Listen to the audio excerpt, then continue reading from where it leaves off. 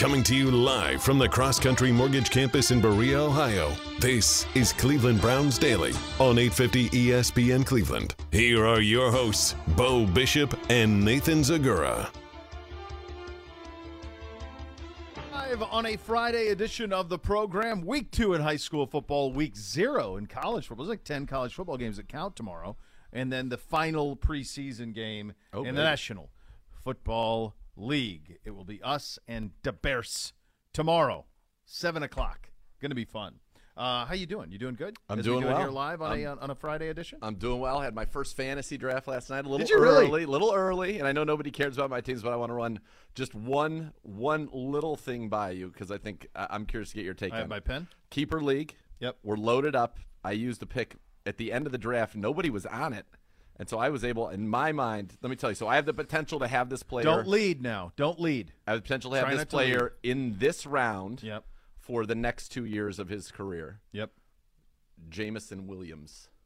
Yeah, I like that. Well, I like that a lot. Yeah, that's pretty good. I mean, he's a dude. He's a dude. Last 2 receivers that people didn't draft early in fantasy drafts that were rookies, that were first-round picks that missed basically all of August and then even some of the first few games, Odell Beckham and Justin Jefferson. I'm not saying he's going to be that good. Well, he has the potential to be. If he's not injured, he's the first receiver off the board. They can be real patient with him because it's part of a long build. I wonder if part of the reason people forget about him is that he's not on Hard Knocks. You don't see him. No. There's no mention of him. He was the first receiver taken, to your point, in the draft this year. Was he? Yes. They took him. Did he go despite? Yes. Hold on. Hold, please. Yeah, maybe they took him like sixth. I want to say. So he was the first. For some reason, I thought somebody snuck in there, but no, it was. Now I'm remembering because we did all that receiver work. We talked about Olave and Wilson, and we never talked about him because we knew he wouldn't get there. Drake London. Oh, no, I have it wrong. Drake London did go first. I have it totally wrong. Never mind. He went 4th. But they all won the top 12. London 8th. Yeah. Wilson 10th. Olave 11th. Williams 12th. Yeah, okay. So for the top 12 at that position. Yeah, but he didn't fall far. No. But I thought that there were others. Sure. But the point being that I he forgot would have Drake been. London went 1. He would have been 1 had there been. Sure. By the way, the looks of what you've seen from Olave and Wilson in those camps, perhaps. I don't know anything about Drake London. I'm not sure how that's going for him. But Wilson and Olave are crushing it with the Jets and with the Saints. So, and I mean, Jameson Williams has more top end than either of those two do. Yeah. He's not as wiggly as Olave, not as precise as Olave, not as much wiggle as Wilson, but his top end get down is he's like a 6'1" Tyreek Hill. Yeah, he's got a lot of Oh, I love that. I think he's going to be sensational, and they're going to be patient with him. But again, I think a lot of it is just the Hard Knocks thing. I'll tell you, this is a really interesting game because of how teams around the league are approaching it. We see that Brady's going to play for the Bucs. Like, starters are playing for the Bucs. Yeah, back from his vacay. Yeah, they're throwing him right now. Todd Bowles is throwing him in there, and he's playing. So we know that some of our guys are going to play, but probably not all. We know that Jacoby Brissett is going to play. Drew Petzing, his quarterback coach, is going to join us here in a couple of minutes on the hotline, and we'll ask him kind of the plan for tomorrow's game. But you see, it does feel like we're kind of reaching a little bit of a consensus in that everybody, if you're going to give it a go, you give it a go this weekend. Yeah, it feels like the third preseason game is back in some ways as the third preseason game, right? And that's what it used to be back in the day. The third one was a dress rehearsal. Week 4, all the backups would play. The starters wouldn't play at all, and then on and off you'd go. And now that fourth game's been eliminated, it's nice to see with the 2-week break that some teams actually are treating this like it is the old third preseason game. And I think the Browns are going to be one of them. Now, you go way, way back, you'd see teams play, into the third quarter. You're not going to see that now, but what we will see is Jacoby Brissett for the first time in a Browns uniform in a game. And with that, we have a special guest on the hotline. Let's go. Drew Petzing joining us on the hotline, the quarterback coach of the Cleveland Browns. Coach, thank you so much for taking the time. We were talking in the lead up there just a little bit about the different approaches that teams have to this third preseason game. How much conversation did you guys have to the way you were going to approach it, specifically with the quarterback position, because obviously Deshaun's here as well, and then the Jacoby part of it. How did you guys come to the conclusion on what your plan is going to be tomorrow? Yeah, first of all, thanks for having me. And not to be boring, but that conversation's a little bit above my head. I mean, going into every preseason game, we're going to get into a room, we're going to talk, hey, we're thinking this many reps or this long into the game, this many series, here's what we're trying to accomplish. But as far as who's going to play, when they're going to play, how that's going to get staked out, that conversation is well above the quarterback coach's position in that regard. Well, tell us about your room. Take us behind the curtain and give us a little insight. What is the dynamic like in this room, and how, have these guys worked together? Because that's what it takes in there, right? A lot of guys working together, especially when we get into game planning for the regular season. What's that dynamic been like? Yeah, the room has been awesome. I mean, it's a group of guys who really love the game of football, love to work at it, take it very seriously, and I think all get along really well.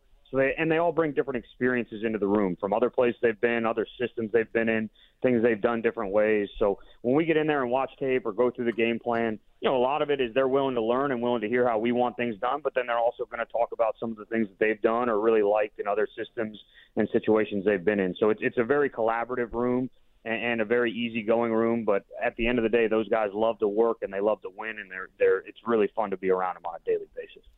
Drew, what have you seen from Jacoby from a growth standpoint over the last month here through camp?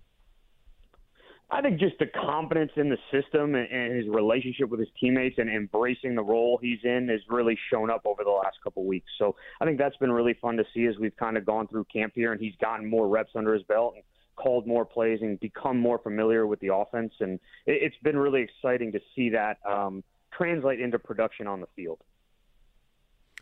We've heard so much about the teammate that he is, the leader that he is. Now we're going to get to see Jacoby Brissett, the quarterback, play football.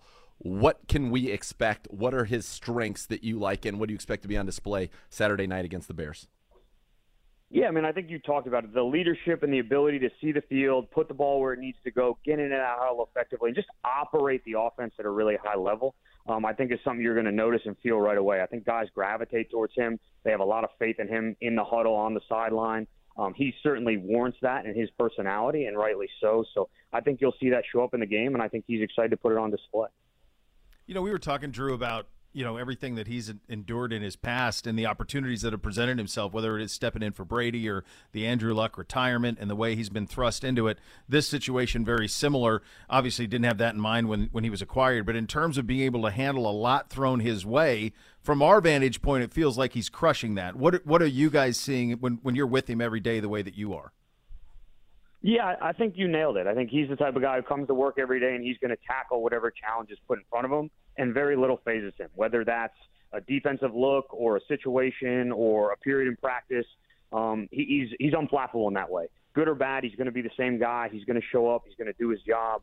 And I think that's really to his credit. That's not an easy thing to do, and he does it at such a high level and has done that in so many situations. It's one of the reasons he's had success in this league. All right, let's talk a little bit about Josh Dobbs, because this is a guy, 17 passes in the NFL, bounced around a little bit, feels like he's found a home here. He has been sensational this preseason. Last week, he's led the Browns on 7 scoring drives. And you and I had talked about him. Athletic, we've seen that. Incredibly smart, we've seen that. The question was, could he deliver the football accurately? And boy, a couple big throws on 3rd downs, 4th downs from the pocket. How encouraging was that to you? And where's your confidence in Josh Dobbs now as that number 2 quarterback behind Jacoby Brissett? Yeah, I have a ton of confidence in him, and I think it was great to see him put that on display in the games, but it's something we see every day in practice, so it's not a shock to me. But as you said, I think, having come into this situation with not a ton of experience under his belt in games, you're always looking for that. Like, hey, when the lights are on, can he produce? Can he continue to do it? So been really excited to see how he's done that here in the preseason, and certainly something to build on moving forward in his career. But he, like the other guys in that room, works so hard, is so diligent about how he prepares and how he tries to improve. So anytime you see a guy take it that seriously, do all the little things right during the week, and then go out and have success in the game, it's always fun to be a part of that. We had David Bell in here yesterday, Coach, and we're talking with Coach Drew Petzing, the Browns quarterback coach. And he said one of the things that has been helpful to him is that Josh Dobbs has such a mastery of this offense that he's coaching him up and some of the other young receivers and some of the young tight ends on the scheme, on their assignments.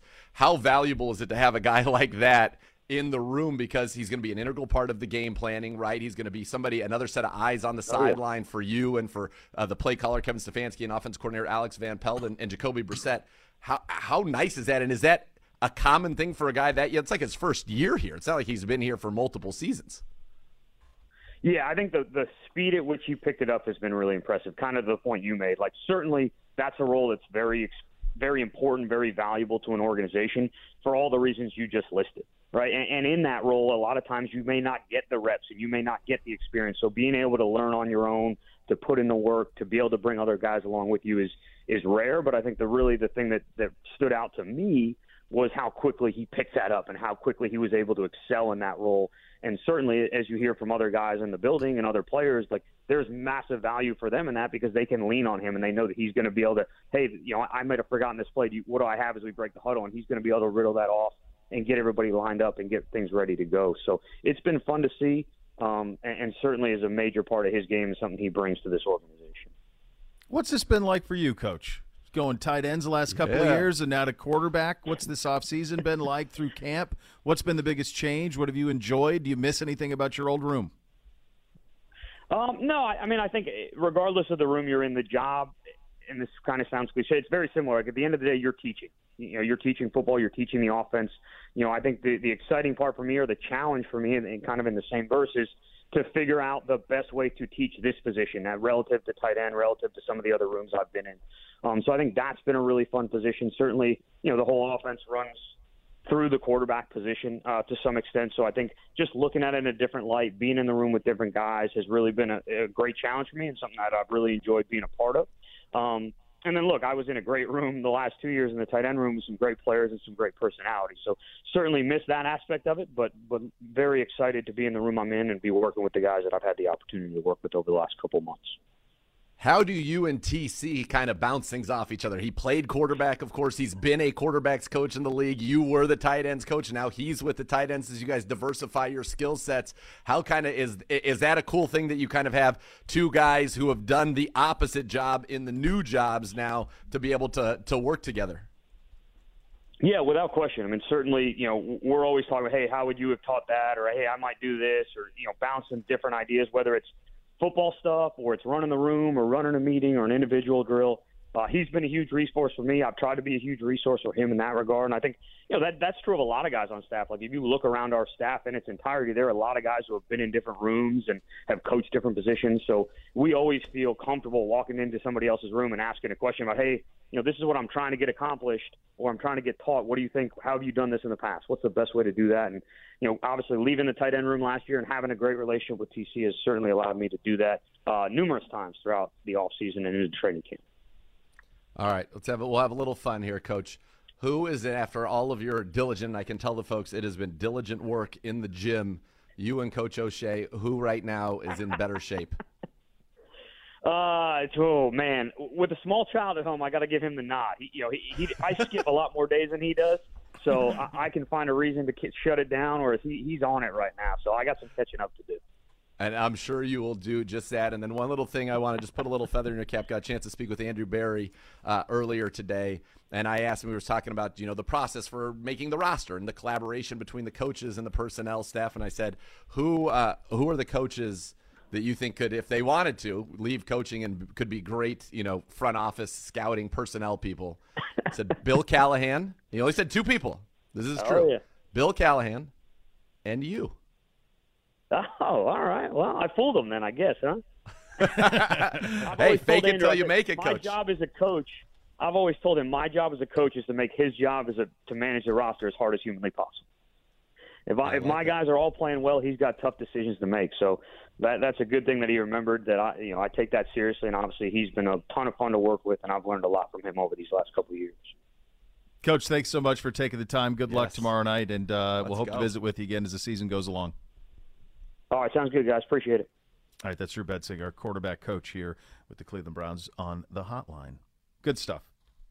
Good stuff. Great dude. And a guy that a Yeah. lot of people feel like is on that track where he's getting a diversity in his skill set, the rooms that he has worked with, and an opportunity that, down the line, he's got the demeanor. That's an endorsement, is a big endorsement from Andrew Berry right there, right? That he knows how to identify talent, and that, he's somebody that people feel like is going to be, he's on that offensive coordinator track, as his career continues to evolve. And I know the Browns are very pleased to have him in there.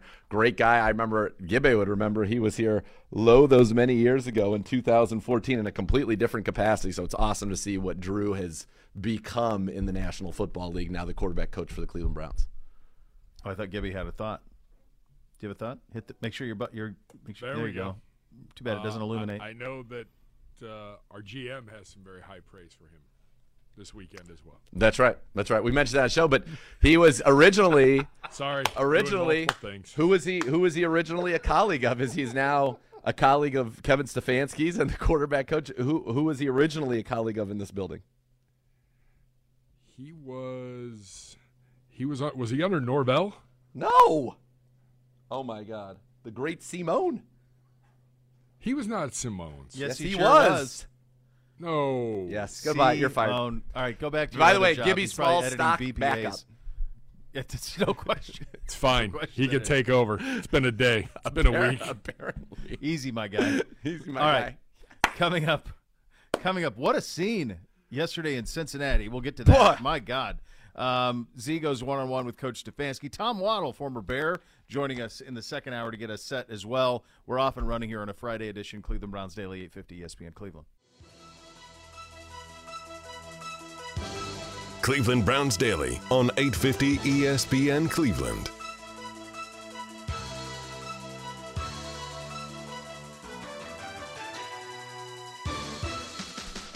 There's a new way to cheer on your Cleveland Browns with the help of your favorite four-legged companion. Barking Backers, presented by Milkbone, is the Browns' newest club for pet parents worldwide. Sign up today at barkingbackers.com. Barking Backers, the fan club for dogs. When you're talking about the best defensive football player, I think probably since Lawrence Taylor, and you're talking about being caught on a cell phone camera with not one but two helmets flailing and connecting on players of the opposition, and the feedback from the NFL is we don't do anything with practice. We talk about practice. Listen, and you're gonna go with precedent? Come on.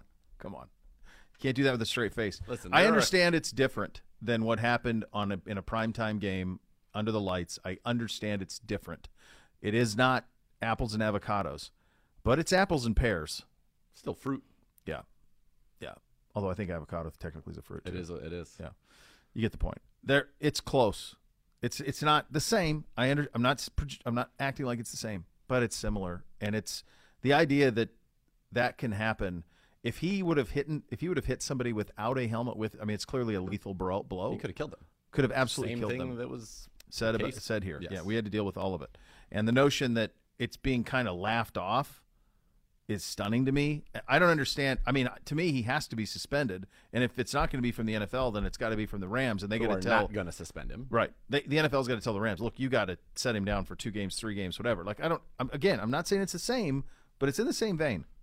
It is the same. It just happened in a different location. Setting, I think, matters, though, setting to matters, a certain extent. Fine. Maybe it's not indefinite, but there does need to be some punishment. The NFL's got, right now, a couple of things on their hands that are challenging, that they are trying to stay as far away from this. And we can't do anything in the Aaron Donald situation, and they are saying we can't do anything about Matt Araiza, the punter from San Diego State, who's now with the Bills, that's in a real mess for something that happened prior to him joining the NFL. So, for those who don't know, the rookie punter it's a civil lawsuit that was filed against him and he's being accused of gang rape. Yes. And apparently some in the league knew that this allegation was out there. The story in the LA Times this morning is the one that I read on it. Which is insane. Indeed. No criminal charges again. But much different allegation. And there's, and he's on the phone with the cops. Right. That it's There's one thing where, and then I heard, well, the new CBA, they don't have precedent for previous before you got here. That doesn't Right. count for code of conduct. Well, the new CBA might not, but there's a kid who played college football here in the state named Terrell Pryor who was suspended for trading tattoos for jerseys. Which is insane. That happened, right? And he was suspended by the NFL. I'm pretty sure Tressel was even suspended by the NFL. I think I have that right. I think he couldn't even coach right away in the NFL because of that. Think about how absurd that was versus, come on. Well, I'm just saying, it is a tough thing, and obviously the Browns were under the microscope in the spotlight with Deshaun Watson. The Browns have also were in the microscope for Myles Garrett. And so here's two things, and then at some point you have to wonder, how are all these things different? Yes, they took place at a different venue, but if the argument was made that this brought embarrassment to the league, I'm talking Myles Garrett. Yeah. This certainly, Aaron Donald's video would fall into the same vein. It was incredibly dangerous, and had he connected with an exposed head, he could have exploded. There's no question he could have killed. Yeah, for sure. Same. Mm-hmm. Myles was suspended indefinitely. It ended up being the remainder of the season, but it was an indefinite suspension at the time that it happened. Yeah. Ended up being 6 games for the rest of that year. At some point, you have to be able to compel. I mean, if we're willing to overrule federal judges on their decision-making process, and I realize that we ended up with a settlement, but we were willing to challenge her, appeal her decision, you've got to be able to flex your muscle over the Rams here. Now, the Rams are just like the Browns wouldn't have. No team was ever going to suspend their own guy in a situation like this. Did you hear Zach Taylor yesterday? I did not. Post-practice? I did not. He said we got into a little scuffle. This was before anybody knew that the video was going to get out.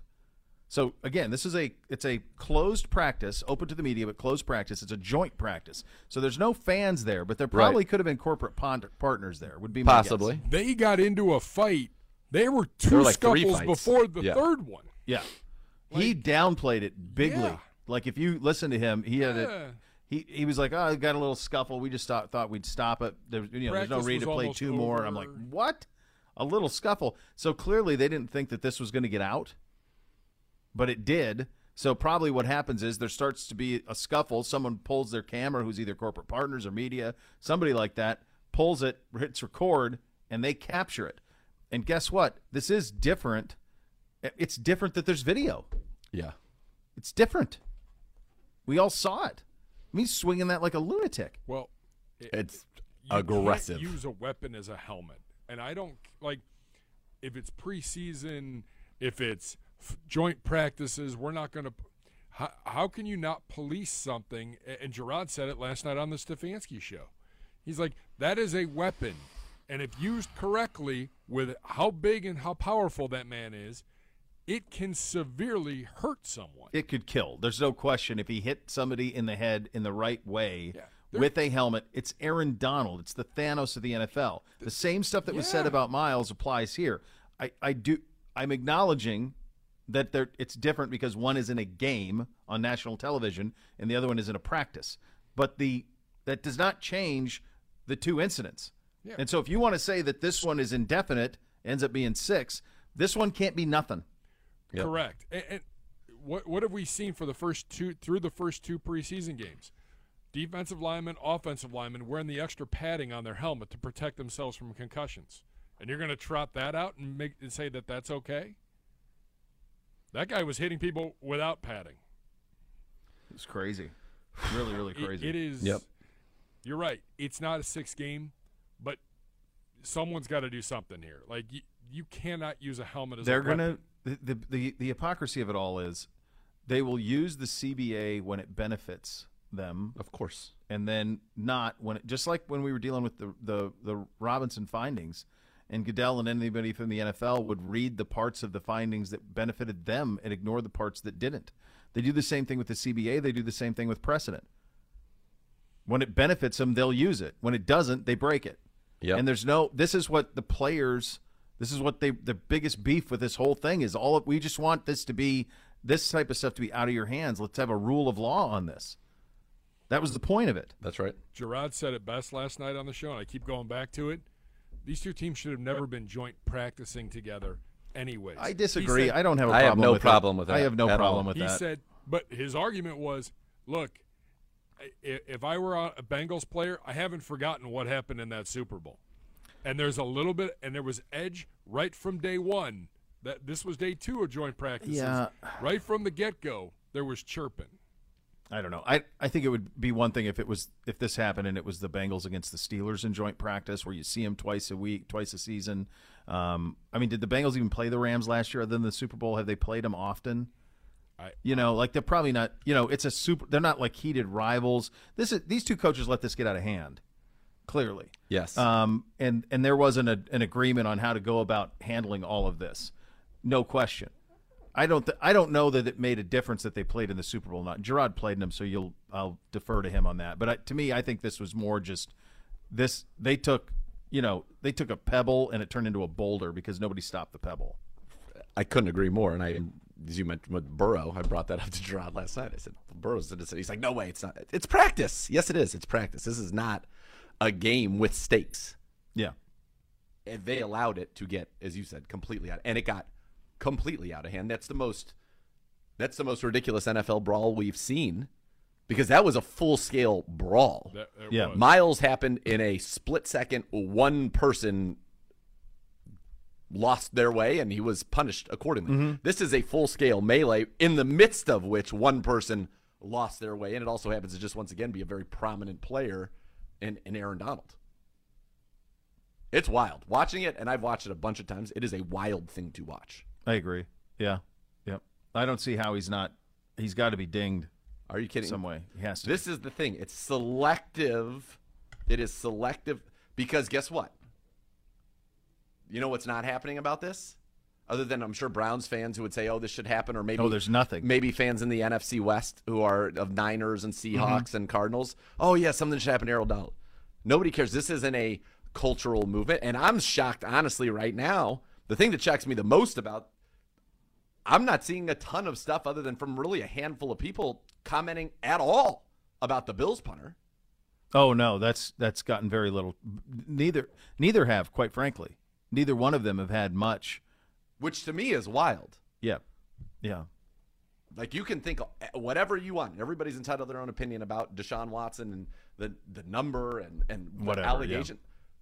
Yeah. The allegations made against this guy are not in the same realm. No. Of crime. No. Mm-mm. And the Donald thing, I don't see how. It's weird how it's a good point on you. It's weird how there's been no outrage today about it. It's like it happened in a vacuum and it's gone, except it didn't. No. Listen, Alvin Kamara things out there. You don't hear about that. So I just am curious. I just was curious where, if this is on ESPN's front page today. So ESPN.com just pulled it up. Boy, they're really tapping into the heartbeat of America right now. The number one story they have is the price and payoff of Kelsey Plum's lifelong obsession with winning. That's the number one story. They have a baseball extension with the Mariners that Rodriguez getting a $4 million deal. These are Plums? Kelsey Plums. Who's that? She plays in the WNBA. They're in business with the WNBA. All right, so then you got Cuban pitcher may get record bonus. Suits allege there's a crossover with Ashley Schaefer BMW for her big market. I think you might have it. Suits allege Foreman sexually. So that's the George Foreman story. Live Golf. Here's the Bills story. That's sixth one down. Aaron Donald is not on the front page. It was the front page. It's not on the front page of ESPN.com today. Now that's the worldwide leader. Nothing. It's again. I mean, I get this, and I don't know what it was like I don't know what this was like. I know for sure Miles would have been on the front page that day. NFL.com, no mention of it. Nothing. That's your telltale sign right there. Yeah, that's NFL.com. Is Matt Araiza on okay, NFL.com? So it's a non-story. So Florio's got it. He's got it fourth. Rams should suspend Aaron Donald, and if they don't, the NFL should. So at least consistency from Florio. Does he have anything on the Buffalo guy? I'm sure. There's nothing on he was NFL.com. going after Andrew Whitworth yesterday for saying that his phone was busy. There is something on NFL.com. It's the 10th story on Ariza. Yeah, but there is. And he has it. Florio's got it too. Florio's got the Ariza thing too. It's like fifth story. I feel like we were the number one story for 4 months. I understand the difference still- between a rookie punter and a franchise quarterback. I get And it. the contract he got. I get all of it. Yes. I get it. But also the crimes alleged are wildly different. And the Donald part of this is crazy to me, that we're just going to walk and be like, no big deal. Practice. By the way, these joint practices, they're mini games. They're mini games is what they are. They're a workaround. They're a Yes. workaround is what they are. Yeah, to get guaranteed situational work Correct. in the game. Correct. That's what those are. Nuts. Then from this next, we're doing the top 20 players of the NFL. Aaron Donald's in the top 5. I bet you that. Yeah. We'll get to that coming up next. Cleveland Browns Daily, 850 ESPN Cleveland.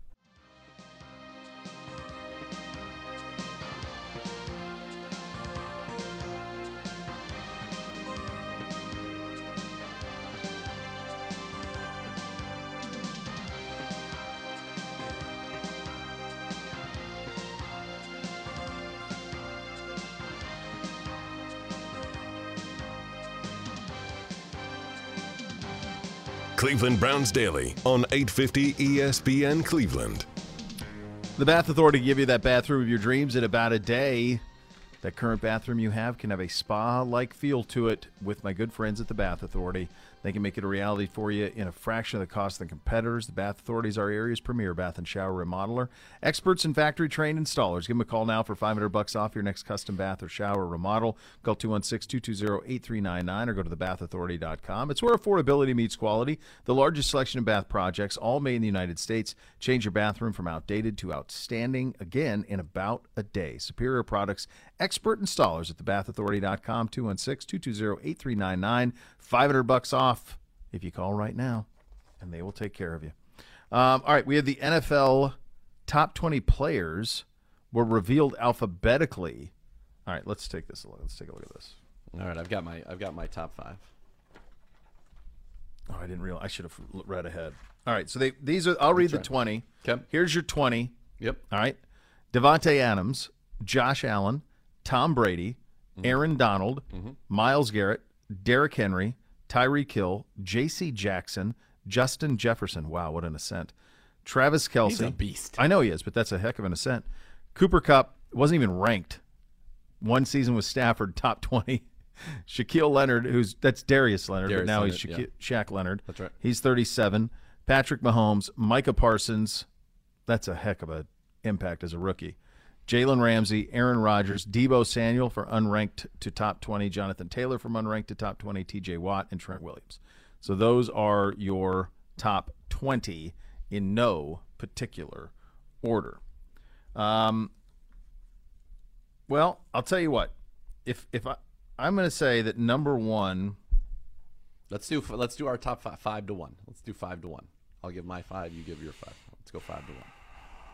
If you think you can. Yeah, I'm just trying to do this on a fly here. Yeah. Snap decisions. How I think they will be, or how it will be. Whatever. Let's do it how we think I they did will what be. I want it to be. This was what I would do? This was my top 5 off of this list. I think that this. All right, let me just have this caveat out there. I would have 5 quarterbacks. Okay, I do not have 5 quarterbacks. Because it's the most important position by 100 miles. For sure. So somehow you have to separate quarterbacks importance versus non-quarterback importance. Fine. So that's what makes it I feel like I did that. I have 2 quarterbacks in my top 5 as my spoiler. And this is based on last year. Right. Well, it's based on last year. But the other thing is like you have the reference of what happened in the postseason, too. Of course. Sure you right? do. Sure you do. All right.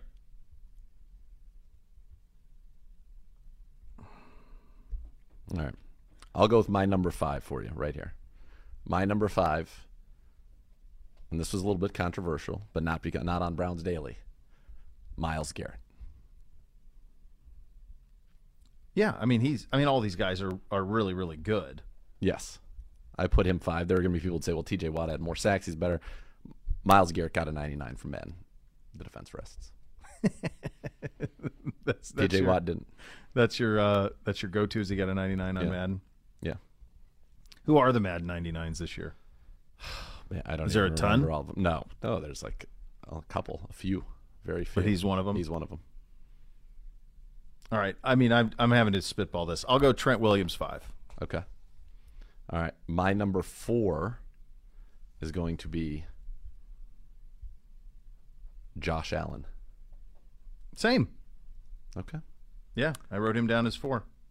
My number 3 is going to be Cooper Kupp. Okay. And here's the case for that, All right. because I'm sure that is controversial. Gibbe, can you give me are you available? He's editing BPAs. All right, give me a Cooper Kupp. Guess the stats from last season, regular season, Cooper Kupp. Catches, yards, touchdowns. That's all you got to give me. Cooper Kupp Yep. last season. Yep. I'll try after. Probably 115 catches. 115. Okay. Take that. Okay. a lot of 1,300 yards Okay. and 11 touchdowns. Okay. I'm going to go 122, Okay. 1670. I actually wrote down 1876, but I think that's too high. So I'm going to go 1676 and 15. Okay. So Cooper Kupp last year won the Triple Crown. I knew that. Yep. He caught 145 balls Oh, my God. That's a for lot. 1,947 My 1876 was right there. 47 yards. That's his regular season? and 16 touchdowns. Oh, and he's then one off on the in the touchdowns. playoffs in 4 games, he catches 33 balls for 480 yards and 6 touchdowns. Jeez, that's sick. I should have stuck with my initial gut. I was still 23 off on the 19. catches. Can we go back and Gibbe, revisit you were and- you guessed 1,300 yards and you were 15% off. 50% off. He did. 50%. Yeah. Yeah, At 1,300 yards, he was 50% off. my original guess. Yeah, you were close.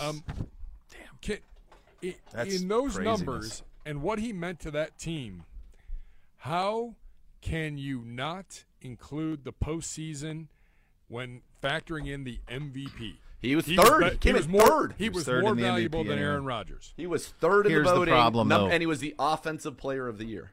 Here's the problem. Yeah. Here's the problem, though. He's not as important to his own team as Matt Stafford. I don't know if No, I do. Yes. I I do. don't know about that. I do. Yes. The 2 years before, He's been good for a while. The 2 years before combined, 186 catches, so 41 more. These are 2 seasons. 2 seasons, yeah. He's got 2,135 yards, so not even 200 yards more, and 13 touchdowns, 3 touchdowns fewer. That's the problem. But I mean, what he did. No, I understand. And at some point, here's everybody the other- knows he's getting the ball. Correct. And he caught 76% The of the other, targets. the thing that buoys his case even more, and I think I like that you have him on this, especially I had Donald third, and I'd rather not put him anywhere. But based on what you just said, you got to remember Woods went down.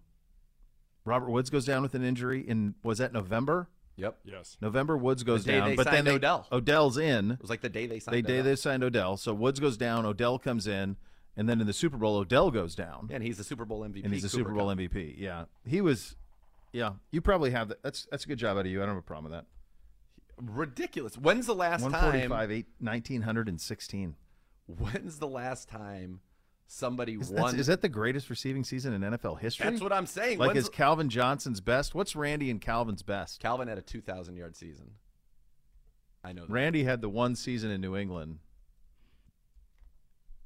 He had the one season in New England that was crazy, where he almost had like 30 touchdowns. So the best receiving season of all time is the Jerry Rice, where he had 20-something touchdowns, right? Yeah, Jerry had that one that was crazy. You get Calvin's best. I'm going to get Randy's. I just want to see. I'm pretty sure that's the second most receiving yards all time. I'm pretty sure. All right, Randy's best season. Randy's best season is in New England. It's in 07. He's 30. It's 98 catches, 1493, 23 touchdowns, 15 yards a catch. He had a year, though, in New England. His rookie year, he averaged 19 yards a reception. His third season in Minnesota, it was 1437, 15 touchdowns, but it's not. What's Calvin's? So Calvin's, it's kind of 2 seasons. In 2011, he has 96 catches, 1,681 yards, and 16 touchdowns.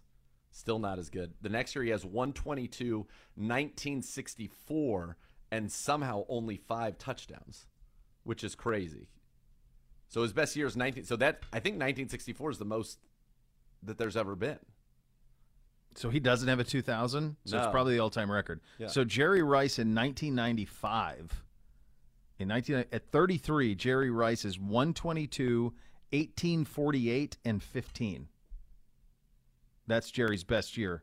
You Okay. could argue his best year. I mean, Jerry has a year where he averages 20 yards a catch in 88. He averaged 20 yards a reception, for Which God's is sakes, wild. which is crazy. It's amazing he'd ever won an MVP.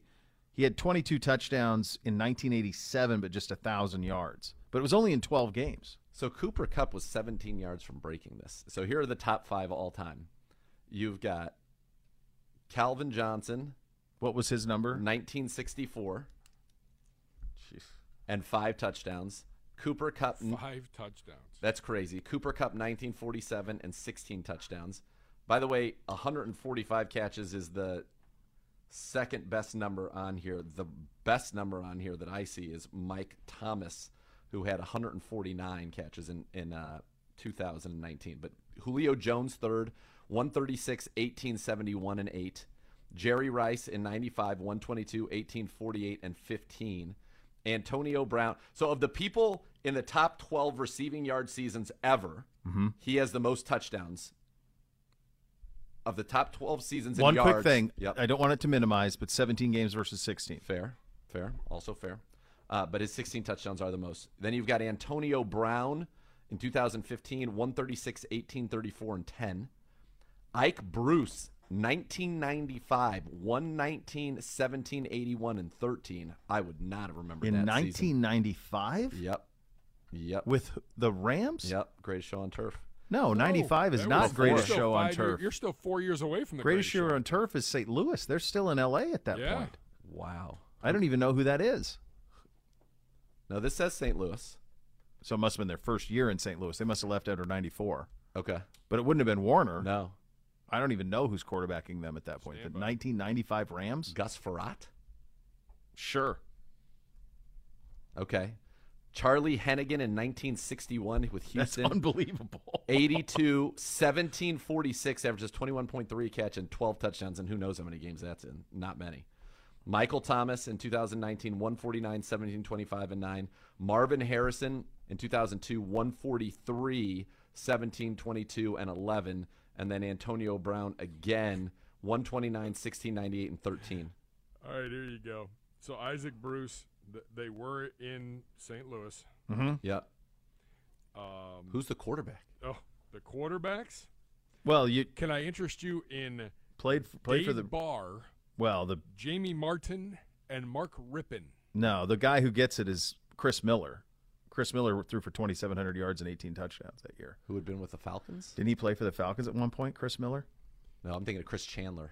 Chris Chandler. Yeah, Chris Miller played for the Falcons. Oh, He he played like 8 years of his career in the Falcons through all right. So I '93. have that. All right. Then he goes to St. Louis, On the 95 and that's Rams it. roster, that's who they have it. Chris Miller is your quarterback of record. I'll tell you what. I'll give anybody without looking.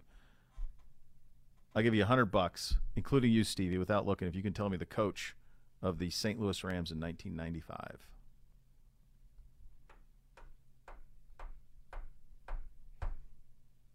I'm out. I saw it. It's not Dick Vermeil? Which is obvious. The way I mean, honestly, you'd never guess. We would waste a minute and a half of airtime. I don't even know if you've ever heard of the human. Let's see. Rich Brooks? Nope. I was living my best life in college at that So point. he was- I really don't know. He was with Oregon. He was I think he was the head coach at Oregon, then goes to the Rams, and then ends up being like the head coach at Kentucky. I think when Couch was there. I think he coached Kentucky, right? Well, Mummy coached. Maybe Mummy replaced him Mummy at Kentucky. Coach Couch. That's for sure. But I think Mummy replaced Brooks. Brooks may have recruited him, or maybe it was the other way. Maybe Brooks replaced Mummy. But that's where that goes. All right, that's crazy though. So Kupp misses, just real quickly, single season reception record by 4 games, by 4 catches. He misses the yards by 17. Jeez. And That's again, crazy. one more game, Yeah. to be sure. Still. All right, who do you got at number 2? Good job out of you on Kupp. I would not have had it quite that grand, but I was decent close on the yards and the touchdowns. Yeah. I had Aaron Rodgers, number 2. Same. And then I don't want to. Right now, he's in the doghouse for me. So Aaron Donald had one because he's the most dominant player in the game. I still have Mahomes. Patty Mahomes. Yeah, still use the postseason, all of it. All right. So there you go. I don't have a problem with. My guess is Miles ends up somewhere between 5 and 10. I would think so too. I'm curious to see where is he above goes. Watt? That'll be that's what I want to see. Yeah. My guess, because this is player vote, right? Yeah. I think he ends up ahead of Watt. I think he's the number 2 defensive player behind Donald. I think I like that. Although Jalen Ramsey probably has a lot of player pull, right? Yeah. And I just want real quickly, I want to look up Micah Parsons because in my mind he had a ridiculous season. Yeah, he was first team All-Pro last year, 13 sacks, 84 tackles, 30 quarterback hits, 3 passes defense, 3 forced fumbles. So he did not play his junior season at Penn State. He sat it out. Rookie of the year. Rookie of the year. He the other thing that was really cool about him is, and you bang on the Cowboys a lot for some of their stuff, but they get into camp. They draft him as a linebacker. They get into camp and they're like, well, this isn't who he is. Go get quarterback. He might be the best pass rusher in the league. We've got, yeah. Right. Yeah. And they were smart enough and not stubborn. They didn't try to make him something he wasn't. He's a football player. See ball, get ball. Yep. And they let him. And then this is what you get. You get a first team All-Pro out of that. So this will be. I do find that I will if I leave the TV on NFL Network, if I'm watching an old preseason game, and then this comes on when I flip on the TV, I will stick with it for a little while. I do enjoy these. But I don't. It's not appointment viewing for me. But I do enjoy, players talking about players. I think that part's pretty cool. Yeah, that part is cool. All right, coming up next, Z one-on-one with Coach Stefanski. You're listening to Cleveland Browns Daily on 850 ESPN Cleveland.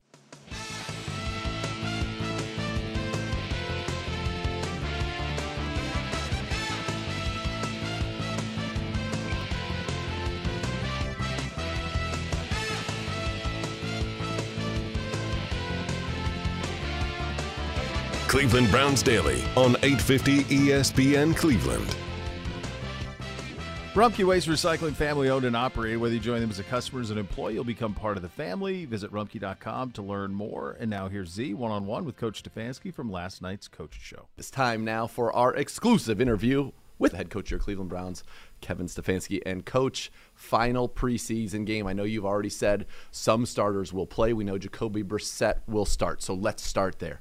What are you hoping to see from Jacoby and whoever joins him on the field against the Bears? Yeah, Jacoby's gotten a lot of really, really good work going back to the spring into the summer. He has not played in a preseason game just yet, so felt like this is the opportunity to go out there with a bunch of the ones and play football in a game setting. And it's a continuation of training camp, and we're keeping score, so we want to obviously compete and do well. But this is all part of the work that goes into getting ready for week 1. Is there something maybe extra to be gained for him going against a coach in Matt Eberflus who he knows well, who knows him well also from Indianapolis? I think so. I mean, he does know this scheme really well, and I think Coach Flus's system is really, really good. They play real fast, but they're not a huge disguise team. They're going to kind of show you what they're doing. There'll be some disguise on first and second down, but what they pride themselves on are playing fast. So I think Jacoby has really understands this scheme, understands the nuances of their coverages especially. But Coach Flus is gonna do a great job there in Chicago. I think very highly of him. He always has a good defense. It's like back-to-back weeks though, running into that old Indianapolis staff, right? He had Sirianni and now Eberflus in this one, and some similar stuff for your guys, I would imagine. Yeah, schematically it's interesting. So they'll be in Indianapolis. We watched a lot of tape on Indianapolis going into this game. Which is we're a 4-down front team. We're a 3 technique to the strong side team like they are. So a lot of similarities. We attack the getting off the ball. Some coverage elements that are similar, some are different. And then on the other side, Luke Getsy is their offense coordinator. He came from Green Bay. Right. So a lot of similarities there in what we do offensively. So it's always good to kind of understand the scheme, understand the family of where these coaches have come from.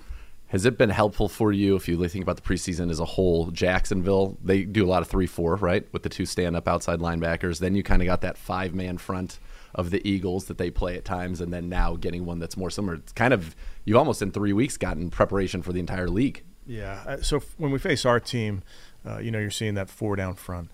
And then in this league nowadays, we've looked at our schedule. We're playing a ton of three down, if you will, 5 on the line of scrimmage, right. Whether it's an odd front, an under front, whatever it may be. That's really I'd say the majority of the league right now. So we get our 4 down front in our practices, so it's always good in these preseason games, joint practices, to get a different front.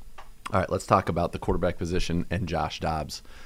Been sensational. Another great performance last week. What has he shown you? Maybe what surprised you, and how comfortable are you with him now in the event that he may have to play in this season? Yeah, Josh has done a great job again since the minute we got him in April, and he's been diligent in the meeting room, really smart, and everybody knows he's the rocket scientist, sure. So that goes without saying. But what I think is impressive is he plays smart. He processes really quickly what he sees. He's able to use that computer of his and get the ball into the appropriate places. Then the big thing that we see that doesn't necessarily show up in practice is the athleticism, because remember, in practice our quarterbacks are wearing orange jerseys. No one is allowed to touch them. Well, then you get into the game, these guys are trying to tackle him, trying to sack him, trying to hit him, and he's able to evade those defenders. So that's a big deal. That's part of his game. It's part of it's a very big tool of his. So it's great to see it on display. He's an incredibly likable young guy.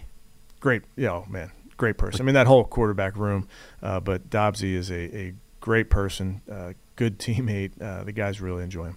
And how encouraging was it to see him win from the pocket, 3rd down, 4th down? Because there's no question, you mentioned the athleticism, that was on full display. There's no doubt about that. His processing, you get that. But can he consistently deliver it accurately? And I thought in that last game, there were a couple big-time 3rd down throws that he made, and a 4th down. Huge throws, and those are big. Those are the money downs when you got to come through at the quarterback position. And really the throw for me that was most impressive was the one to Harley down the left side in the 2-minute drive. Really drove that thing in between the corner and the safety. Mike made a great ball on it, but that was a very impressive throw from the pocket.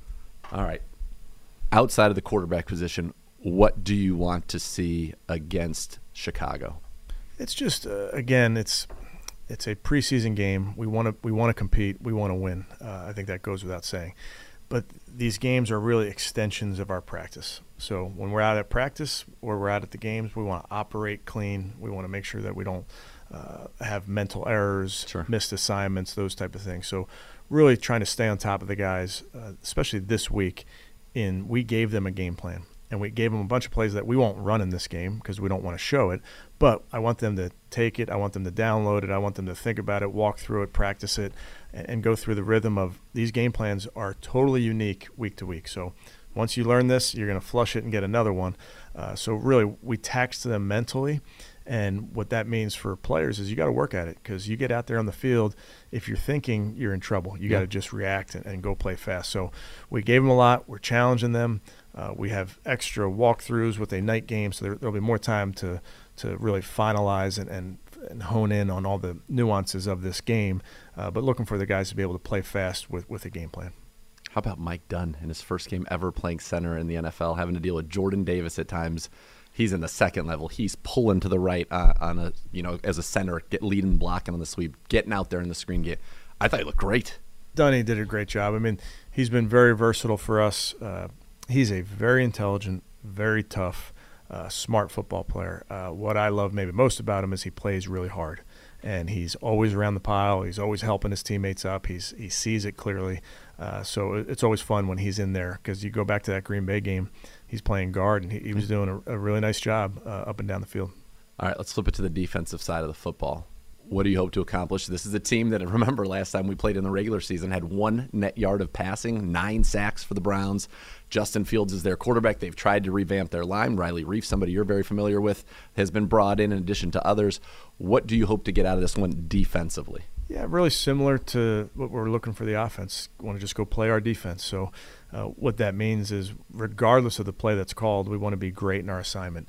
And then the big thing in these games is we need to tackle. I didn't think we tackled particularly well the last game, so we spent some extra time. It's something that you do every day, but we spent some extra time this past week on tackling drills, and really would love to see guys get the first guy, get him on the ground. You know, so much of tackling is tracking, and we make a big point with our linebackers, DBs especially, is how you track and approach the football ultimately leads to a good tackle. There's physical part of it, obviously, but we need to be way better in our tracking. Yeah, we need some Kunashik. That guy met that guy right in the middle, forklifted him, boom, right on down. Jordan. You like? I can't. Whatever that. I got the pronunciation on my boards, and it's the only reason I know. Jordan or 51 to me. I think that's probably safer. All right. In reality, this is a very good roster that you've got here. Very deep roster. How many spots are up for grabs?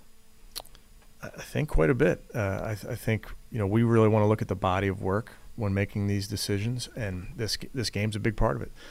It's not necessarily bigger than Jacksonville or bigger than Philly game or practices, but it's a part of it. So we're looking forward to watching some of these young guys play, and then there will be some tough decisions to make. And I think Andrew we definitely understands that. We've met on the roster many, many times. We know that there's going to be guys that we'd love to keep that we're not able to. But again, that's a good problem to have. All right, let's end with a little bit of fun. Could you feel the electricity when Cade York lined up for that 55-yarder? Yeah, I mean, you can definitely feel it from our crowd. You don't typically hear that much of a swell of sound when you're getting ready to attempt a field goal. So they're excited about Cade. I know Cade was excited to get out there in front of our fans, and we'll get another opportunity to do that Saturday night. And that one would have been good from 65. It just needed another yard probably to curl back in, but he hits the ball. I've gotten the opportunity to see a lot of kickers around this league.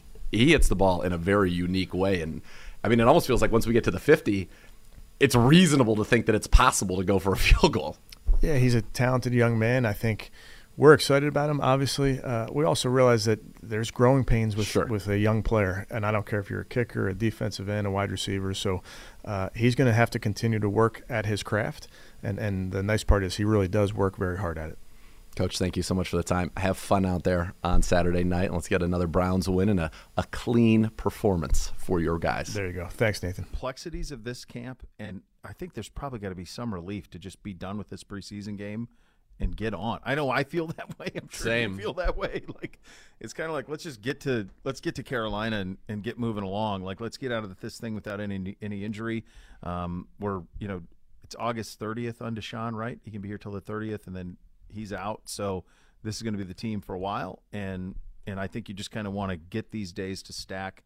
I'm never one to fast forward life. Stay in the moment, enjoy it, but let's just get to game week. That's kind of where I am with where we are right now in camp. I couldn't be more there, to be honest with you. It's been a draining preseason and kind of training camp off season in many, many ways. And I think that it's been, I think it's been taking a toll. I think it's felt long to some of the guys. Some of the players would say, no, actually, it's been pretty quick. Yeah. The truth is, this has been a trying time in many ways, I think, for this organization for obvious reasons. And I do think that getting to the regular season and getting to that structure of the regular season and the cycle of the regular season and, focusing on going 1-0 each week will be very beneficial to this team and this organization. And you've got good veterans, you've got great coaches. And I think, there is a sense, okay, let's go out there. Let's avoid what ultimately happened to, say, Nick Harris at the beginning of that game, because it's so unfortunate. And let's get through this, and then let's be able to take time and start to get ready for the Carolina Panthers September the 11th there in Charlotte. Yeah, that's where we're at. In terms of what you can look forward to, give you some things late in the game maybe.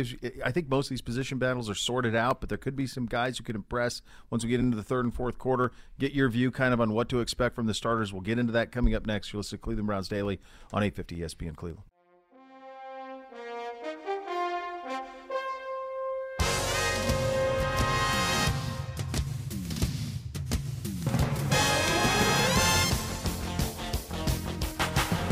Cleveland Browns Daily on 850 ESPN Cleveland. Elk & Elk Serious Lawyers for serious injuries. Call 1-800-ELK-OHIO for a free case review. Elk & Elk is a proud partner of your Cleveland Browns. Keys to the game tomorrow: get out healthy is key number one. Get them in, get them out. What's your gut on who goes, who doesn't? Coach said earlier in the week, look, starters are going to play. I'm guessing that's not all. We know Jacoby's going to play. We know he said Deshaun select isn't. starters. Yeah. Okay, select starters are going to play. My guess is it'll look similar to what we saw in Jacksonville. So if you go back to that game and you think offensively, okay, who didn't we see in that game? You didn't see Joel Bitonio. You didn't see Amari Cooper. You didn't see Nick Chubb or Kareem Hunt. Feels fair. Feels like that makes sense. We've already established that precedent. And then you go defensively in that one, who didn't we see? Clowney. We didn't see Miles. We didn't see 21 and 20. 21 and 20. And I think John Johnson, Walker was banged up. I didn't think we saw John Johnson there. I talked to John Johnson this week, and I do think he is playing. So I think maybe it's just that simple. It's just those guys. And then anybody like Conklin, you're not going to put Jack Conklin out there or anything like that. So you'd be judicious. Chase Winovich is banged up. Greg's had the hammy. I think if Greg hadn't had that hammy, I think he probably does play in this game. But because he's got the hammy, and then, we'll see if anything happened this week. People get banged up in practice that we wouldn't know about at this juncture. So that's kind of where my eyes are for this game in terms of who's in, who's out. And I think the goal is to get, if you could get one really good quarter, I think that would be great. If you need a quarter plus, I think it'll be a quarter plus, but I don't see it being any more than that. Do you think, from a roster standpoint, how many roster spots do you think are open heading into tomorrow? Okay. Do you want to go through it like that? By the way, this is my favorite you. What? The zest of the 53. And I do have a lot of zest for it. I do have a lot of zest. I love this. This is these are my favorite shows as we wind down camp and we do what's the number, 26, 24, 25, 25, what is it? And then what's that look like? So just from the position of how many, because I think especially in this town for the longest time, it was like, this huge battle to make the team amongst 20 guys, and we're going to pick up guys on other practice squads. Now, that could happen at receiver, and we'll get to that in a second. But in terms of just how many spots are open, let's play that exercise going into Saturday. Let's go spots open. Give me one second. I'm doing a little math here. Okay. QB, 2. Okay. So this is I'm going to just go what I think are just absolute stone cold locks, without question. Yep. How many people you have that are locks on both sides of the ball, okay? So let's go on offense. Quarterbacks, so you've got Brissett and Dobbs, so 2. You've got 4 running backs, and Chubb, Hunt, Johnson, Ford. Dearness Johnson, Jerome Ford. You've got, I think, 5 receivers that are locks. You've got Amari, DPJ, David Bell, Anthony Schwartz, and Demetric Felton. You've got 2 tight ends who are locks, David Njoku, Harrison Bryant. I think you've got 8 offensive linemen right now. I'll even go so far as to say 9 offensive linemen who are locks. You've got your starting 5, so Jed, Joel, Posick, Wyatt, Conklin, Chris Hubbard, James Hudson, Michael Dunn, and I think Blake Hance are probably locks. Yeah, that would seem to be. So if you add that up of locks on the offensive side, 2 + 4 + 5 is 11, 13 and 9 is 22 locks. Defensive locks. These are just straight up locks. Not how many. Not even within question. We're not talking about the final. We're just saying we're just trying to get to the number that is open. Locks. 3 defensive ends are locks. Myles Garrett, Jadeveon Clowney, Alex Wright. Now, I think we could have 6 defensive ends, but that's neither here nor there. We have 4 defensive tackles who are locks. Taven Bryan, Jordan Elliott, Tommy Togiai, Perion Winfrey. We have 4 linebackers who are definite locks, the starting 4. Jacob Phillips, Anthony Walker, Sione Takitaki, and Jeremiah Owusu-Koramoah. I think we have 5 corners who are absolute locks. Denzel Ward, Greedy Williams, Greg Newsome, A.J. Green, M.J. Emerson. And I think you've got 4 safeties who are locks. And that would be Grant Delpit, John Johnson, Ronnie Harrison, and I think Rich LeCount is a lock. So you got 42 right there. So and they still got a kicker, punter, plus long 3 snapper. specialists. So that's 45. At 45. So that means there are 8 spots that are up for grabs. Now, of those 8, okay, you need to guarantee add at least 1 to the defensive end, maybe 2. Okay, so now we're at 6. There's at least 1 linebacker, maybe 2. So now we could be at 4. There is probably 1 more corner. Herb Miller is who I would say there. So now we're at 3. Probably 1 more safety, D'Anthony Bell. Now we're at 2. Okay. Offensively, that could be another wide receiver. So maybe Mike Woods if we decide we have to keep him there. I think it's another tight end. I don't know. I think that's where we can get creative. Well, we got Johnny Stanton too. So this is where I think we can get creative. And hear me out on this. And I think Yelda Froholt has played absolutely well enough to be on this team. I think Yelda Froholt's a stud. So that could be the other spot there. So who's battling? Okay. 6th receiver, Mike Harley, I guess, theoretically is in the mix. And then Mike Woods, I think, would be the spot there, or that could be a new guy. Tight end, and here's my thought. Chief and Harrison Bryant are definitely your 1 and your 2. Miller Forrestall and Nakia Griffin-Stewart probably battling for your 3. Johnny Stanton's battling as well. And then they like Zaire Mitchell-Payton. You could probably get guaranteed 2, if not 3 of those guys back on your practice squad. So you could still have 5 tight ends in the program, but maybe only 2 on the 53. Okay. And then game weeks you could change depending on what you want to do. So that's a spot where maybe you could save a spot. You could go with the 9 linemen if you wanted to offensively. I mean, Blake can play tackle or guard. Hubbard can play tackle or guard. Dunn can play center or guard. Hudson's a swing tackle. Get to the defensive ends. You've got the big 3, and then Isaac Rochelle's played very well. Mm-hmm. Chase Winovich has 11 sacks in the league in his first 2 seasons, and we just haven't seen him, but is very good. And then Isaiah Thomas, whom we drafted, is very good. Mm-hmm. So you can make a case we could keep 6 defensive ends. We won't. No, right. So, okay, that's one there. I think defensive tackle, that's set. Linebacker. Tony Fields is probably the 5th because you drafted him. He's got speed. You like him a lot. But if you said who had to play today, Kunashik and Dakota Allen are probably ahead of him. Mm-hmm. Both are plus special teams guys. Well, that's the other part of it is you got to right. Is that part. So I think maybe you end up at 6 linebackers, and if you do, I think Fields probably makes it, and then it's a battle between Dakota Allen and Jordan Kunashik, who both have been spectacular. Dakota Allen's got 12 tackles in the preseason, no missed. Kunashik, 11. He's only been here 2 weeks. He's already put teach tape out there. And they're both well-liked and respected in this building, and both are guys who have been in the league for the last 3 years solely because of special teams.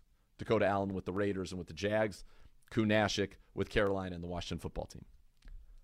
Corners, I think Herb Miller is probably your 6th corner plus special teams player, beloved, and by the way, leads us in PBUs, already has a pick, should have had 2. And then the 5th safety, I think DeAnthony Bell makes this football team.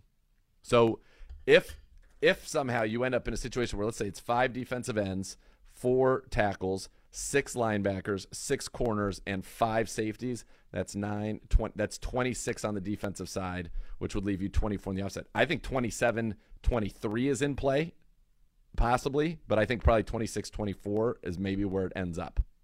So that would mean you could add to our side over here 1 receiver and then 1 either tight end or lineman.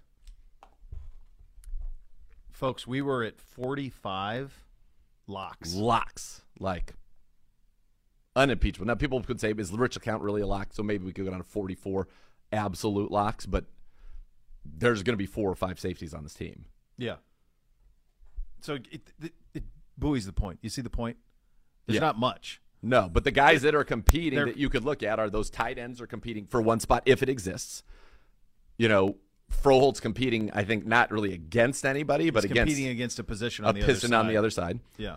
You've got Rochelle, Winovich, and Isaiah Thomas for 1 or 2 spots. But Winovich is you're just going on what you hope we've seen, was. And that he's a sub-package rusher, right, and a special teams guy. You've got Fields, Kunashik, and Dakota Allen competing for 1 or 2 spots. You've got Herb Miller, I think, has to be the favorite in the clubhouse. Otherwise, he's competing with Sean Jolly or Lavert Hill for that spot, and I think he's better than them. And then you've got, you know, Bell and I guess Javante Moffitt and Rich LeCount for 1 or 2 spots, but my guess is 2 spots, and it would be LeCount and it would be Bell. So there's not a whole lot to be going through here. There's really not much position on position stuff either. It's very little of that. Very little. I'd say the last linebacker spot, there's position on position. How the defensive end spots, there's position on position. Tight end, there's do we deserve to be on this 53 or are we more comfortable with these guys here? And then, that really is it. I mean, you could say Yelda Froholt, Drew Forbes. Forbes has played great. He hasn't a lot of pressure on 39 pass blocking snaps in the preseason and has been fantastic. A former draft pick of ours, obviously, 6th rounder. He's gotten a lot of looks. You know, you could say him and Yelda are competing for that last. If there's a 10th line spot, they're probably competing for the 10th spot. But the fact that Yelda plays center I would imagine would give him a little bit of an advantage there. But that's it, man. That's it. There is not a ton. And my guess is you have to find your kick returner from the people that are here. So whether it's Dimitrik, Dearness did kickoffs last year. You know, I don't know if Jerome Ford can get into that mix. Could be intriguing. So I think that's kind of where you are. So that's how we'll approach it. How will the Bears approach it? Tom Waddle of ESPN Chicago joins us coming up next. Cleveland Browns Daily 850 ESPN Cleveland.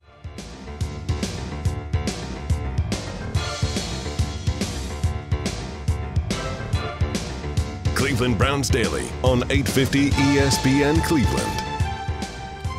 The Land on Demand is now free in the palm of your hands during the entire month of August. ESPN Cleveland and the Bath Authority are giving fans free access to the Land on Demand. For all the news you don't want to miss, you can see us live in the brand new studios or play all your favorite shows commercial-free on demand. To get access to Tony Grossi's Browns analysis and more, visit thelandondemand.com or download the app today. The Land on Demand, remodeled by the Bath Authority. Now time to head out on the hotline for a conversation with Bears legend, of course, ESPN Chicago, Tom Waddle on the other end of it. Tom, thanks so much for taking the time. I will acknowledge asking this question that I really like Justin Fields a lot as a human. I enjoyed him at Ohio State a great deal. I think he was deserves a ton of credit for saving the Big Ten season in 2020, his one-man campaign. I'm worried about him, Tom. I'm worried about him. Can he get through this alive this year? I'm looking at this roster. I remember what happened here a year ago. What's the plan to keep him safe? Well, I think it's a difficult plan to execute, that's for sure. I think you're going to see a group that devises a game plan on a week-in and week-out basis that's more protective. It makes more sense. There were times last year where, quite frankly, I just did not understand what the coach, Matt Nagy, was trying to do. Very infrequently put Justin in a position, A, to take advantage of what Justin does exceptionally well, and B, actually try and protect him. When the first game he started in Cleveland, I said, yeah. The moment I saw what they were doing is they pushed the kid down a flight of stairs and didn't help him up. It was just the game plan was horrible. So, look, I think it's a roster in flux. They obviously aren't where they're going to be in a couple of years from now. So I think that they can protect him with better coaching, with better play calling, better game planning, and quite frankly, Justin in his second year should have a better feel for how to function inside the pocket and know when to shuffle right and left and climb the pocket. So I think it's going to be a combination of a few things that hopefully will allow him to stay healthy. Tom, how's he doing? Like, how's it looking in camp with him, coming off the rookie year, the transition in the staff?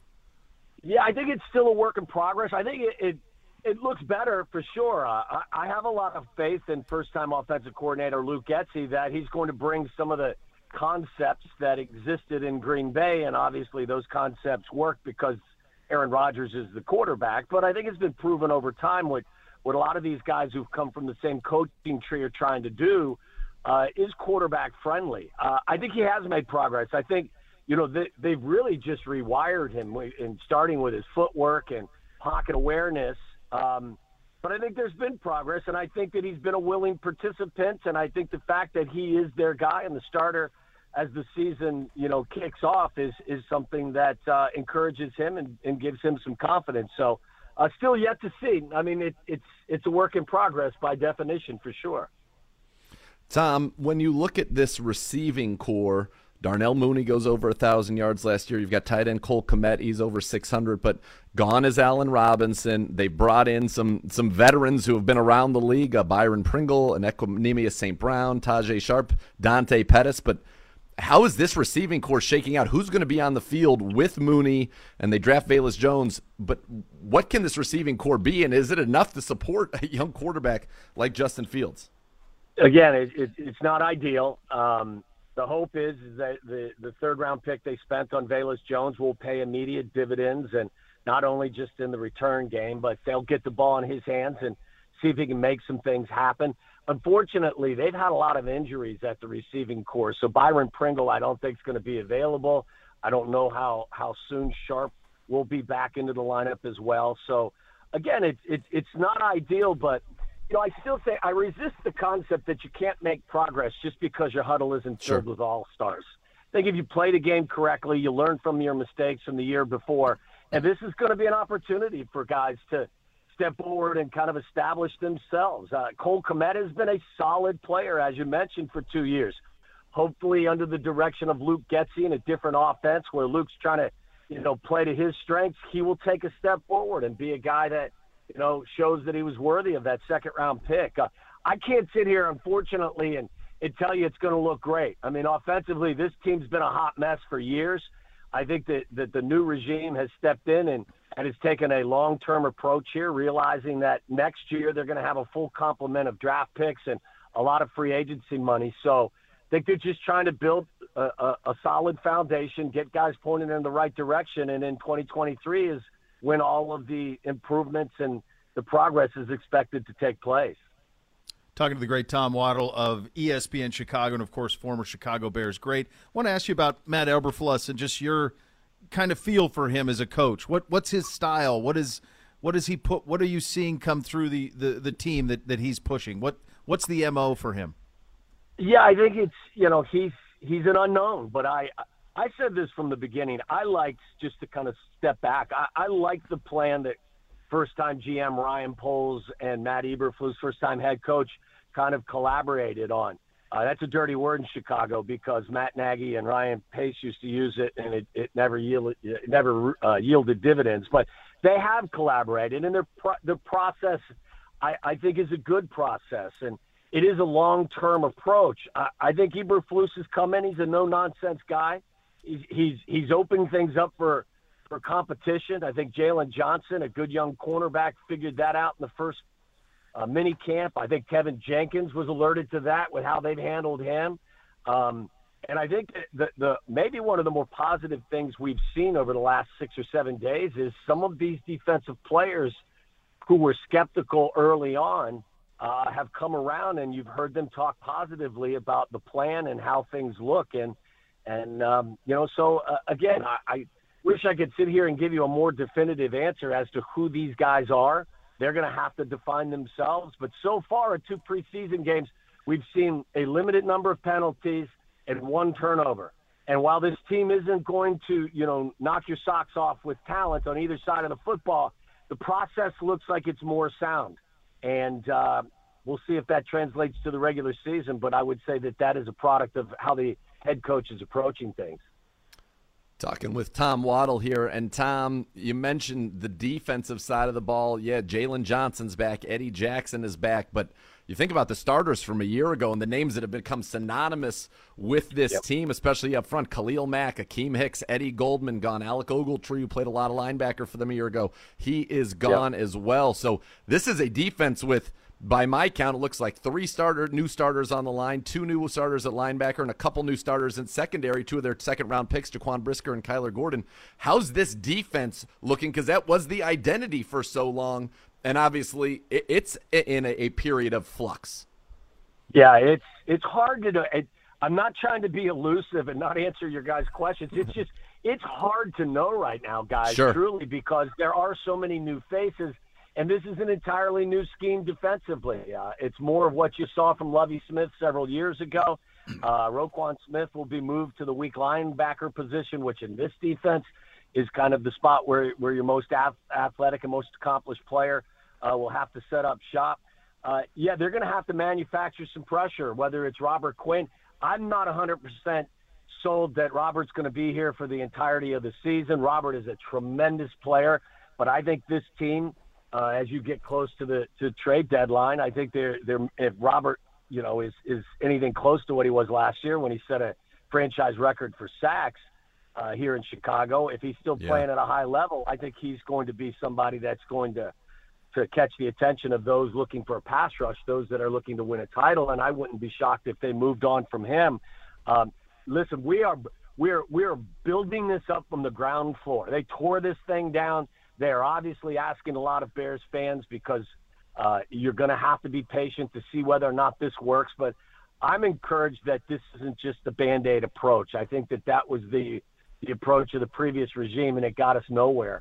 So you got to tear it down to build it back up. And, my goodness, they've done some demolition for sure. How are those young rookie corners looking, and what about Trevis Gibson? Because you look into the numbers last year, ends up with 7 sacks, 4 of them come in the last 5 games when Khalil Mack got hurt. Those are young guys that you're going to count on, I imagine, to play a big role here for this defense. Yeah, there's no doubt. They're hoping that he'll step forward and create some of the havoc that we'll be missing because Khalil's no longer there. I go back to the process that Ryan Poles used when he went into draft this year. His first draft, he set up his board, and he said, because we have so many needs, we're not going to focus on certain positions. We're going to focus on the best players that are on our board.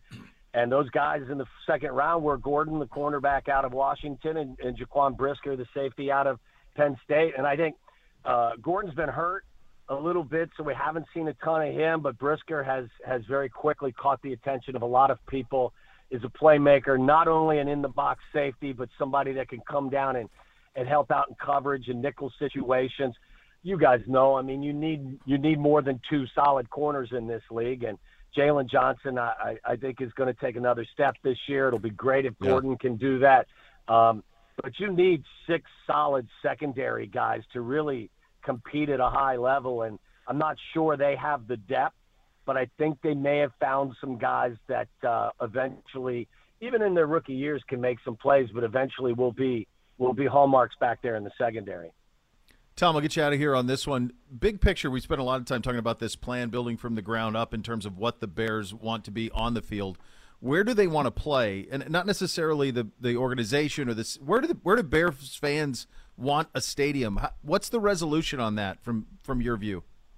Yeah, for me, it's you got to go to Arlington Heights and build this gigantic Bears, wonderland. That's something that I've been an advocate of for quite some time. And look, I was blessed to have played for this charter franchise and spent all 6 seasons here in Chicago playing at Soldier Field. And the majesty is wonderful, and the history is fantastic. They haven't always played there. You got to remind people they played games at Wrigley Field for a while as well. It's just not. It's a smaller stadium. The amenities are not great. The access to the stadium is not good. It's just not. It's not the world-class facility that this organization should have. They can't have other events.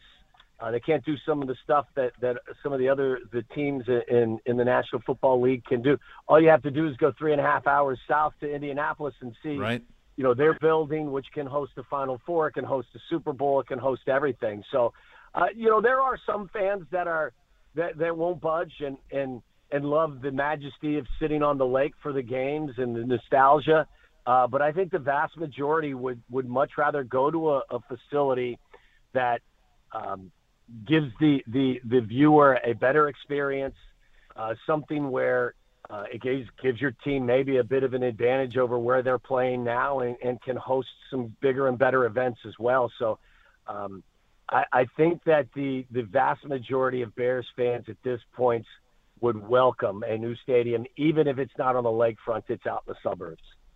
Great stuff, Tom. Thank you so much for your time today, pal. You got it, guys. Have a great afternoon.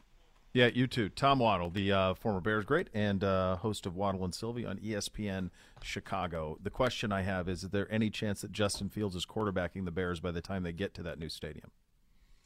Hard to imagine it, honestly. I got to tell you, it's a brutal going setup. through this and getting ready for the game and the broadcast on Saturday night. I just came away with feeling that Justin Fields is in a no-win position.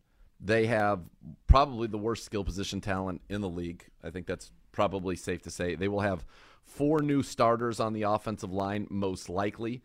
They brought in Riley Reif, who's been in the league for a long time, but has not been great. Michael Schofield comes over, another free agent. There are 3 new free agents, and there's one, their draft pick right now, 5th rounder out of Southern Utah. Braxton Jones is competing with Larry Borum, who was a 5th-round pick a year ago, so 2 to start at left tackle. Cody Whitehair is their best offensive lineman and is very, very good. He's playing left guard for them now. He was a center early in his career. But they brought in guys who have basically been kind of like, cast off a little bit around the league or, have been spot starters here and there or have played a lot, but none of them have been of great, In some ways, I felt like this roster, it's interesting because Tom was saying, they're not trying to Band-Aid it. It's a ton of veterans who have not accomplished much in the league on this roster, mixed with 20-something rookies. You know what it looks to me like? Us 1-31 without the best offensive line in football, right? Which and we arguably had a at better that time. Quarterback. And but even I'm talking about like with Kaiser, Osweiler, sure, like that situation. They just have they did this backwards. Yes. You don't draft Justin Fields until you have this stuff sorted out. And it's not sorted in any way, shape, or form. No. So he will – I don't see any scenario where he's not wrecked. I don't see any scenario where he survives it. Yeah. It's going to be the tough. names that you're reading, one thing that we do on the show, for months in the off season is we go to the combine. Yep. Then we do draft for months leading up to it. These deep position dives. You just named a bunch of humans I've never even heard of. Yeah, like, and we do this for a living. I don't know who those people are. Yeah. I cover college football every day. I don't know who those people are. Lucas Patrick is entering his 7th season. He's got 34 starts. Michael Schofield has been a starter out of Michigan. You remember him from Michigan? Vaguely. 6th year. He started 81 starts in his career. But this is not it's not a loaded unit by any stretch of the imagination. It was a huge problem for them. Remember when the Browns played them last year, 9 sacks, a franchise record. You had 1 net passing yard for the Bears. 1 net passing yard in an NFL game in the year 2021 is still one of the most stupefying things I've ever seen. Yeah. And obviously, as he said, Tom Waddle said very clearly, they did not set him up for very much success in that game, and I think that's exactly right. They did not. But this is not a great football team. This is a bad football team. I think it might be the worst in the league. Yes. I think it's the worst roster in the league. I expect the Browns to look good against this team. They should look good against this team. Yeah. I'm trying to think. So it's them. Houston's better than them. And then I think Atlanta's better than them. Probably. Atlanta's got Pitts. Yeah. They've got – didn't they just draft Drake London? Probably. They've got weapons.